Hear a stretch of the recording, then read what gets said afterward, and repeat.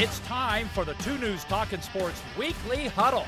Now, let's join the guys as they break down the Aggies, Cougars, and Utes. All right, it's time to huddle up once again. The Utes, the Cougars, and the Aggies are coming together to talk football. From Utah State, Riley Jensen, the former quarterback. You're feeling good coming off a bye week. Feeling Healthy? good. Yeah. Feeling good. Frank Dolce, close losses hurt. The former Ute quarterback. That stung, didn't it, at Wazoo? Yes, absolutely. Close losses. It's just a loss. And Alema Harrington, right? Who wishes it had been a close loss because that baby was over at halftime. I was offended by the 17-point spread. Not anymore. Yeah. Not anymore. Not anymore. Yeah. As it turns out.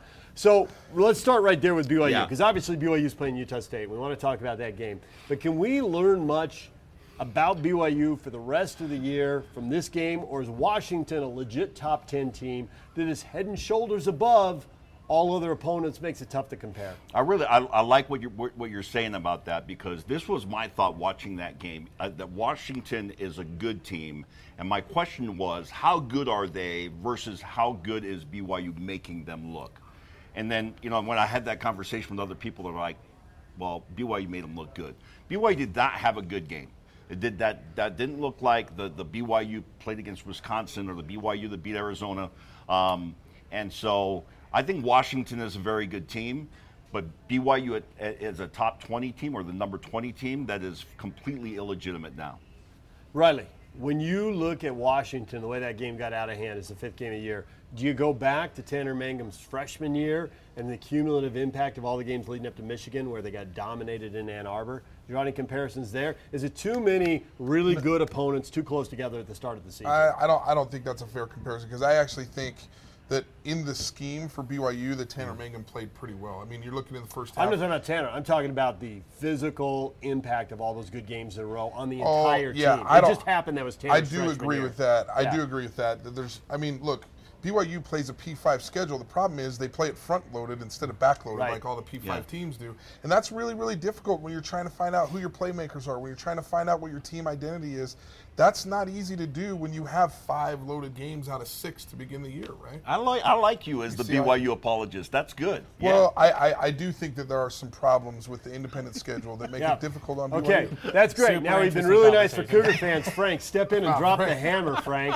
Step in and drop that. Is this a blueprint? Is everyone else, Utah State, Boise State, Utah, down the line, know how to defend BYU? Has it all been laid out for everybody now? I think so. I think that's what we talked about a week ago. If I'm Washington, what am I going to do? I'm going to say, well, BYU's been really good running the football, and they've beaten all these teams with the ability to run the football. So we're just going to take away the run. And if you beat us with the passing game, then you just beat us with the passing game. And unfortunately for BYU, Washington's pretty good in the secondary as well. So it looked like they were overmatched in the beginning. And I think that is the formula. Until BYU makes you believe that it's different. You have to stop the run. You have to force Mangum to beat you. And until that happens, then that's how you play them. But Washington is good. We can admit that, right? Yeah, but you just told me that BYU just didn't play well. They're not the number 20 team in the country. I mean, I think we can all agree with that. But I would say that Washington is a top 25 team, legitimate top 25. Maybe top 10. Well, they were ranked 11. But is that legitimate or not? Because they hadn't scored points. I think it is. And thrown the ball like they did against BYU until that game. I think Washington's a legitimate team. Look, they lost to Auburn. So are Utah State? They didn't play well against Utah. They didn't play, but they won. Yeah. Sometimes great teams win ugly. I mean, we can't take away from them all the time because they don't play perfectly every game. And Browning, that was his best game, obviously, of the season. 23 or 25 right? is often. I mean, he was. When a quarterback passes like that, your offense can do just about anything. He looked like the all-time passing leader at Washington on Saturday. I don't think Washington has much trouble with the rest of their schedule outside of Oregon. I think that's always a even Stanford. They'll handle Stanford. I think they'll manage Stanford.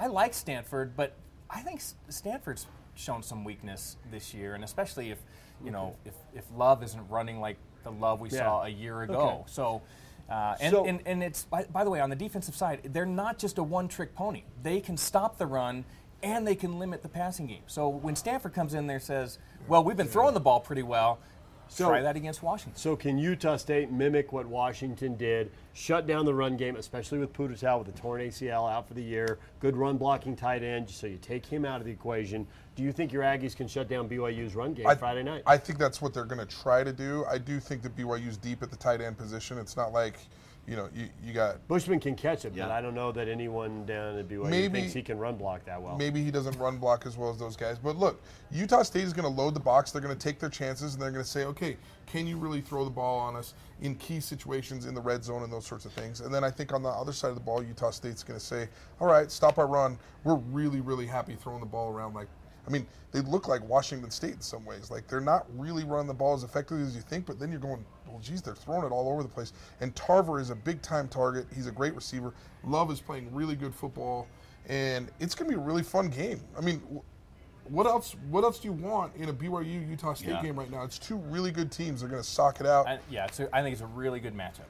No question about it. And that will be the question. Can Utah State slow down the rushing attack? I think they'll have a little more trouble than Washington did. Right. So did you see anything against Air Force that makes you think they can do it, though? Can Utah State score 30 points? Because I got my doubts about BYU's ability to score 30 points off what we've seen. Yeah.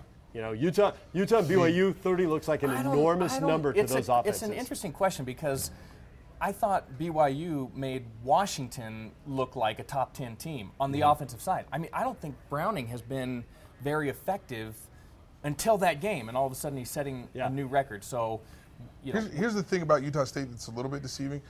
I know everybody's talking about that they're averaging 51 points a game, and there's two teams that they played against where you're just they're not very good. Padded that number. But I do feel like when they're scoring points right now, it feels a little bit like Washington State where you're going, they're playing okay. Like they're playing pretty good. Oh my gosh, they scored 40. They scored 45 points. They scored, and so there's this feeling with them to me that even when I don't think they're playing great offense, they're playing great offense. So I do think they're going to score some points. You're a Cougar, Lemma. Do you fear the Aggie passing game? Yeah, I think you do, because I think that we can agree at this point that Love is the best quarterback in the state. So I think you have a healthy amount of I don't like the word fear, but respect for what the Aggies can do offensively. And then you've seen what they've done against whether it's a running team or otherwise. If you're BYU, I think your offense is concerned. What you said about whether you can score 30 points against a good team. They ended up 30 points against McNeese State. Right. So I'm concerned about BYU's ability to generate points on the board. All right, so as long as we're talking about teams that can throw the ball, Stanford's going to need to throw the ball against your Utes, Frank Dolce, because it looks like we know Bryce Love is hurt. If he plays, he'll be limited. I won't be surprised if he misses the game. This has been going on. I think they might need to sit him down and get him healthy. So, off what you saw the Ute defense against Wazoo, they gave up 2 huge plays, which is 14 of the 28 points. Do you think they can stop Arcega-Whiteside? Kyle Whittingham's talked about him, what a great receiver he is. Can they shut down that passing game? Well, I mean, Stanford doesn't throw the ball like Washington State throws the ball. No, nobody throws the ball like Washington State throws the ball. And even though it was for 450-plus yards and the big 89-yard touchdown, I think Utah did a pretty nice job of standing up against Washington State. Now, they didn't. The one critical error that they made is that they weren't able to get enough pressure on Minshew. For him to throw that, they did limit his completions. I mean, he was completing almost 72% of his passes. That was cut back. Kyle fessed up at his press conference. He said the 3-man rush was a mistake. The few coverages with 8 was a mistake. Yes. And he said we played better football when we did what we do, which is the 4-man rush. So I like the matchup better, Utah's defense versus Stanford's passing game and the ability to stop the run, than I liked it against Washington State. But I will say this, there's a lot of people talking about they did a pretty good job limiting Washington State. I mean, there was drops all over the place for Washington State, and it was really, really interesting. We were talking, before the show started, like when Washington State has an incompletion, he kind of looks down at his paper, and what did you say that he says? I'm just going to throw it again. I think I'm going to throw it again. Right? Like, nobody flinches at Washington State. But it's interesting at the University of Utah. If somebody drops a pass, it's like, oh, my goodness, get your sandbags out. Like, we can't throw the ball. The sky is falling. See, the difference is it's totally flipped. During the game, they ran the ball, and the Utes it was like everybody just a dog pile, right? It was like watching second graders. they lost a couple yards. And you could see at the So he top of looks the at the screen, he billboard, he's looks like, down at his play, "Think I'll throw." and he writes something, and we were joking. He wrote, "Never run the ball again." It was like, it was Throw the ball first half. next play, Like, don't run the ball again, and check to the pass. Those were his 3 notes, right? I think that was a tough matchup for Utah. No is. excuses, but Utah's built to stop the run on the defensive side, and Washington State's not at all interested in running the football. Because you're not going to run into another situation like that. Nobody else is. Yeah, it's like playing Air Force. No, Academy. Stanford's not going to throw the ball State. like that, but I am saying that they might be able to throw the ball better than you think because there were a lot of drops by Washington State. I think this is a better matchup for Utah. I think that Utah matches up better with teams like Washington and like USC and like Stanford, and Washington State is always a difficult matchup. John Wilner writes for the San Jose Mercury News, and in his column a couple weeks ago, he had a stat that on the second week of conference back-to-backs, when you're playing a conference team the second week on the road, you go 3-14 a year ago in the Pac-12, league-wide. And 2 of the 3 wins were against Oregon State, who was terrible. So essentially, you're saying there's a chance. 1-14. I'm saying there's a chance. Okay. So that's what we're taking away. You got faith after a physical game, another physical game, back-to-back weeks in a row. You got faith in the Utes. Laramie, you don't. No. I can see it in your face. You don't. What? I have a little bit of My faith dad's a in Stanford grad. Hateful. My dad's a Stanford grad. I mean, it's just like we're going for Stanford. Every week, it's something that one of his family members is like, my I know. second Wasn't cousin it was Washington weird? State. You know, As soon as I heard he had a cousin at Northern Illinois, I was done. Of course he does, Sure right? he does. Of course he No does. way. Nobody left the islands for Northern Illinois. Here's the Come thing. on. This is interesting with the University of Utah. They're 3-8 in their last 11 games in the Pac-12, and I think Go back farther. They're 3-10.